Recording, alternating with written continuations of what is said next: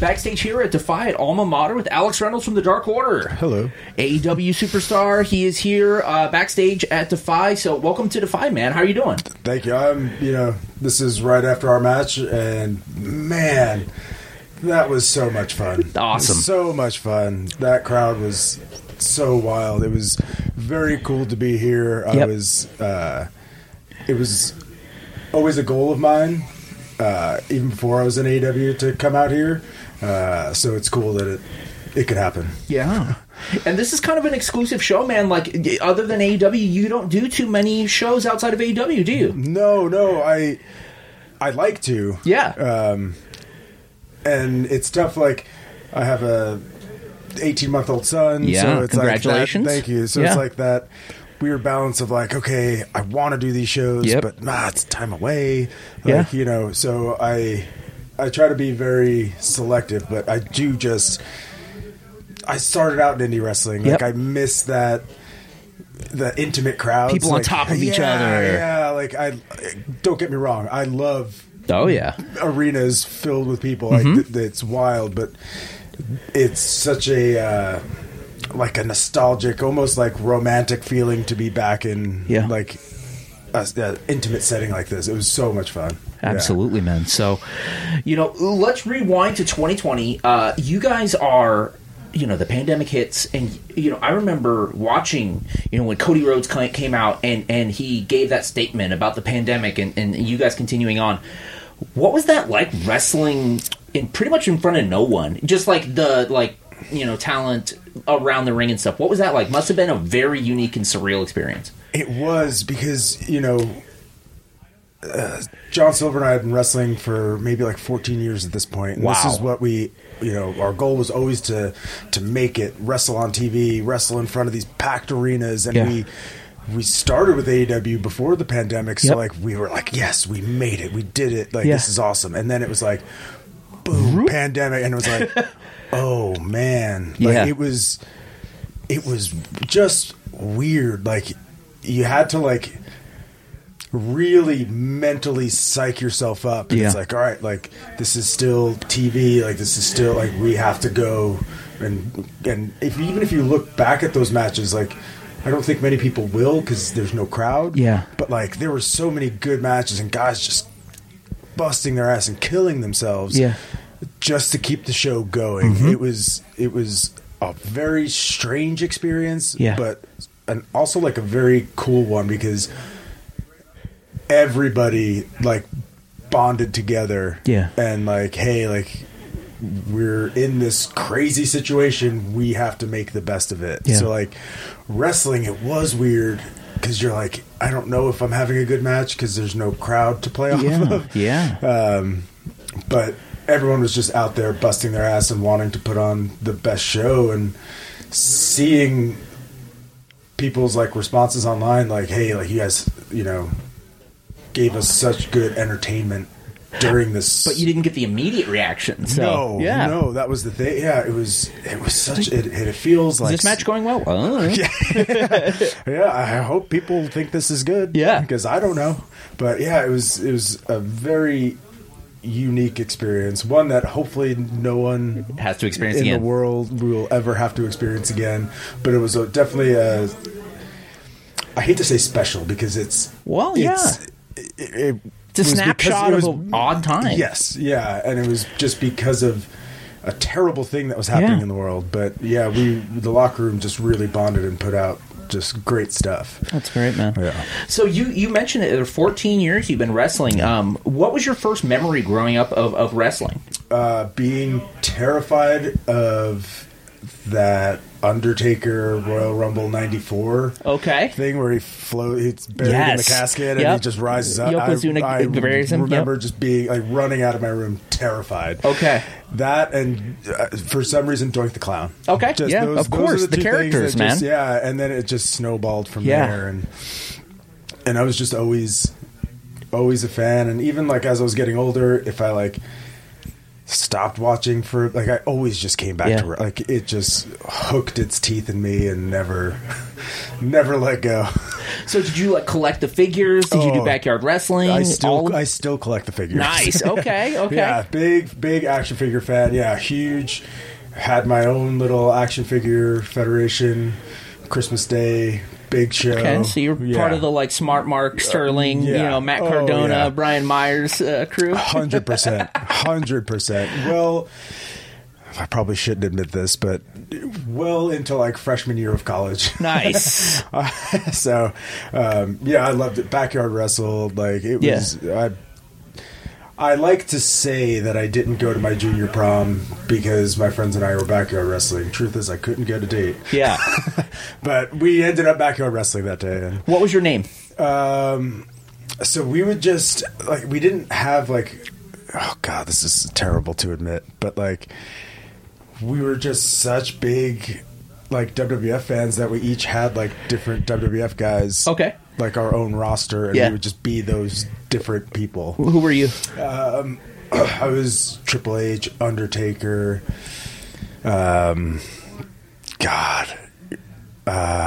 maybe Cactus Jack. I want to say like I wasn't. No, maybe Jerry Lynn. I remember. Okay, I remember nice, Jerry Lynn, dude. Yeah, which is so funny now. Do you ever go to ECW shows? No. Okay. No, okay. I was too young. Yep. I don't think my parents would have. would have let me. But I wish. Like I always watched it when it was on Madison Square Garden channel or whatever that. I would stay up late. I loved it. Like that's where I first, saw like Mikey Whipwreck and Dreamer and all these guys that would later play a cool part in my life. Absolutely. So where did you start training and how'd you hear about a place where you could actually become a wrestler? So there was a small school, maybe like 5 minutes from my house called Critical Mass Pro Wrestling. Awesome. And, I was like 16 and I was like, man, I think I'm just too young. I'm too young.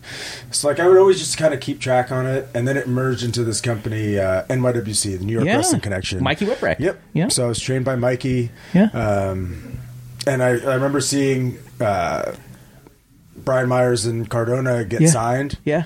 And I was like, Mikey's the trainer. This is a legit trainer. Like this is where I'm going. And in 2006 I signed up. That's awesome. Yeah. That's cool, man. Do you remember your first match? Yes. It's actually pretty cool. It was myself and Dan Barry. Okay. Against Trent and Tony Nese. Wow. Yeah. Two guys that you're working with. Yeah. That's awesome. And Dan Barry's still wrestling, dude. Yeah. And I love Dan. He's so underrated. Yeah. Helped me out so much. I was just so nervous. And, the four of us were close. And we had from what I remember, I remember everyone telling us afterwards, I didn't know any better, but they're like, oh my God, that shouldn't have been that good for your first match. I was in there with three really good guys. Yeah. So yeah. It helped. But yeah, it's cool to see now I work with Trent and Tony and it's just so cool that our paths took very different twists and turns, but we all ended up together. Where did you meet John Silver for the first time? So John, I signed up for NYWC. John, I remember him coming down with, I think, his mom to the school. Nice. He was 14. Oh, he was just a little boy. Yeah. And he signed up maybe 2 weeks after I did. Cool. And I don't know how we figured it out, but we lived maybe 15 minutes away from each other. I was 19, so I had a car, and his mom asked if her or dad drops him off, if I can take him home. Yeah. I was like, yeah, that's not a problem. And that's where we literally started pretty much from the ground up, and it's cool that we'd grown up together. Absolutely. Pretty much. Yeah. And it was awkward car rides because being a 19-year-old kid driving around a 14-year-old kid, it's what am I going to talk about? I'm a freshman in college. I'm going out to bars, trying to meet girls. He's a freshman in high school. What are we going to... So it was very quiet car rides. And then over time, it's just, So yeah, we started pretty much at the same time. That's cool, man. Yeah. So after 14 years, you come into AEW, and tell me, let's go back to that moment where you signed your first big contract with a company on TV, and now this can be your full-time living. What was that like, man? It was like so many emotions. Yeah. You know, I remember like talking to my wife and just being like, it's weird because this is something that I always wanted, something that I always dreamed of, something that like deep down, like I knew if I just kept going, it'll happen. Yeah. And then I was like, but I get to do like, this is my dream job. Yeah. Like it was just like, not everybody gets to do this. Like, why did this happen? Yeah. And then it's like, oh, well, 14 years of grinding and hustling and grinding and hustling. And it was just surreal. Yeah. Is literally the best word. It was absolutely, and it still is. Yeah. It still is absolutely surreal. That's awesome. And it was such a cool moment. And it's one that I won't forget when the Young Bucks pulled us aside and told us, like, hey, like, we're going to offer you full-time contracts. And, like, they told us that. We, like, hugged, walked away. We turned, and it was, like, Uno, Stu, Orange, Chuck Taylor, Trent, Brody. Yep. All these people you just came up I'm with. Getting literally goosebumps thinking about it. I just remember Brody just yelling like, yeah! Yep. And like giving us a big, like, it's a moment I will never forget. That's awesome. Yeah. Obviously, you know, R.I.P. to Brody Lee, legend, and you know, you just spoke of a good memory, but when I say the name Brody Lee and with your time with him as a friend, is there a memory that stands out as, like, you know, the personification of what he meant, you know? So it's twofold. There's like all of our BTE stuff that we did with Brody was hilarious. Oh my, like I would walk out of the room with a headache and my abs hurting from just laughing so hard. Yeah. It was like the best time. But personally, my memory of Brody is like, we always had very like real life conversations. You know, I signed my contract. My wife wanted to, you know, start a family, buy a house. She waited for me for a while to get my act together. Get your shit together, bro.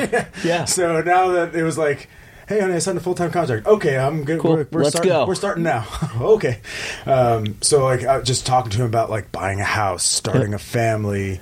You know, I mean, he was just the best father, and everybody will say that about, and it's true. You know, and I think about him a lot because there's times where I'm like, man, I wish I could like just talk to him about my son and things we're going through, and you know, milestones, and just see how he handled like it. I miss those real life because you don't.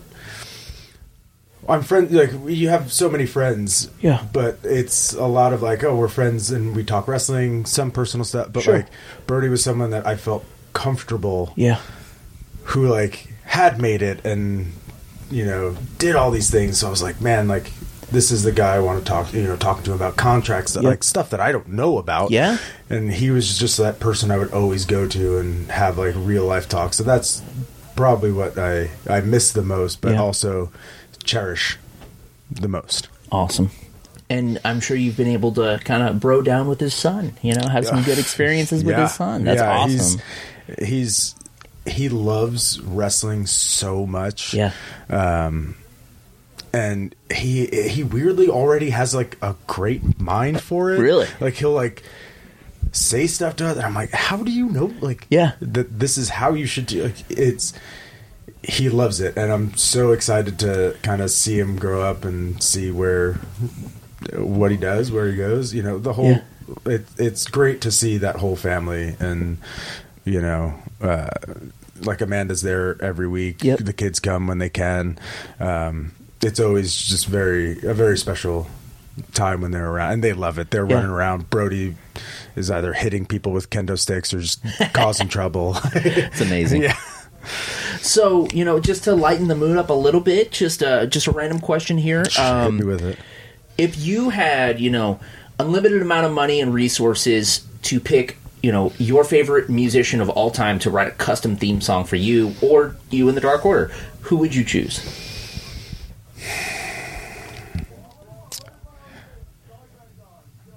If I have unlimited money, can I have two choices? Sure. One is a backup just in case. Okay. And this is going to come out of left field. Okay. The first one, not so much. First one, Bruce Springsteen. Yes. Okay. 100%. Yeah. The boss. Yeah. Second one, very random. Andrew Lloyd Webber. Okay. Big Phantom of the Opera fan. Okay. Love me some musicals. Musical guy. I love them. Yeah. Well, I just saw Hamilton. It was mind-blowing. Okay. But yeah, like something like Phantom of the Opera-esque hit me with it. There we go. The boss or Andrew Lloyd Webber. Very different. Let's go. Different, ends of the spectrum, but I think those would be the top two. That's awesome, man. So when you're not, wrestling or, what kind of stuff do you get into? What kind of stuff do you like to do on your downtime? Oh, man. I'm really getting into old movies. Cool. Like Casablanca. I started watching like Charlie Chaplin movies. Really? So, yeah. There's just something that fascinates me about like old, like Hollywood. Yeah. I just feel like it's such a cool time, like 1920s, 1930s Hollywood. Yeah. And then other than that, like I live a very boring life. Sure. I'm pretty much a full-time dad, and then I go away for a few days and wrestle and come home, and I'm just raising my son. Nice. I can't complain because it's a good life. Yeah, like not many dads get to have that much time with their son or daughter. You get to go be a superhero, and then you get to come back and be a dad. Yeah, and one quick story. It was very funny. My wife and I were watching an episode of Dark. Like she wanted to see my match, so we watched it. And I was like, "All right, I gotta go take a shower." And I stand up, and I have like drool and spit up. My hair's a mess. Like it was a long day with him. We were playing, and I'm like, "This is like you see this guy on." On TV, all hot stuff, tan, look like wet hair, and then like there's this. This is like the duality of man. Like, so it's dad mode. 100%, 100%, and it's been fantastic. That's awesome. Well, congratulations, man. Thank you. Thank you for coming to Defy, and we hope to have you guys back. Oh, I truly hope so. This has been such a fun experience. That crowd was. It's you have such a different appreciation for shows and crowds like this. Oh man, I should be like tired after wrestling, but like man, I'm so jacked up and I don't want to really have a match, but I would go back out there. Okay, book it, Jim. Let's go, Matt, Jim. No, it's I would come back anytime. Awesome. This place is fantastic. Awesome. Well, pick a scar on your body for our last question. Pick a scar on your body and tell us the story of how you got it. Oh man, I have a scar on like my back shoulder blade and bent pinky finger from taking. I was in CZW and we were in like some crazy match. And CZW, say no more. Yeah, CZW crazy match. Really? Yeah, imagine that. The table was set up on the stairs and the guardrail, and I was lying on it. And I think Jake Chris did like double knees through the table onto me, and I got nervous and went like this and tore a ligament in my pinky. And wow, I remember like asking is there a doctor? Because I never did like the death matches or stuff like that. I was like, oh, is there a doctor here? And there was just like this like half-assed medical person there, and I was like, yeah, my finger's all messed up. And she's like, well, I have tape and this pencil. She like broke I'm like, there's people like going through glass and bleeding, and like someone can get really, really hurt, and you have a pencil? Like you have nothing in your little stupid bag. Like you are no help. Wow. Thankfully, not too many scars. Though. Yeah, thankfully you didn't go through the glass that night. That's awesome. Awesome. Man, thank you so much for your time, dude. No, this has been a pleasure. Thank you for having me. Right on. Join the Dark Order. Always.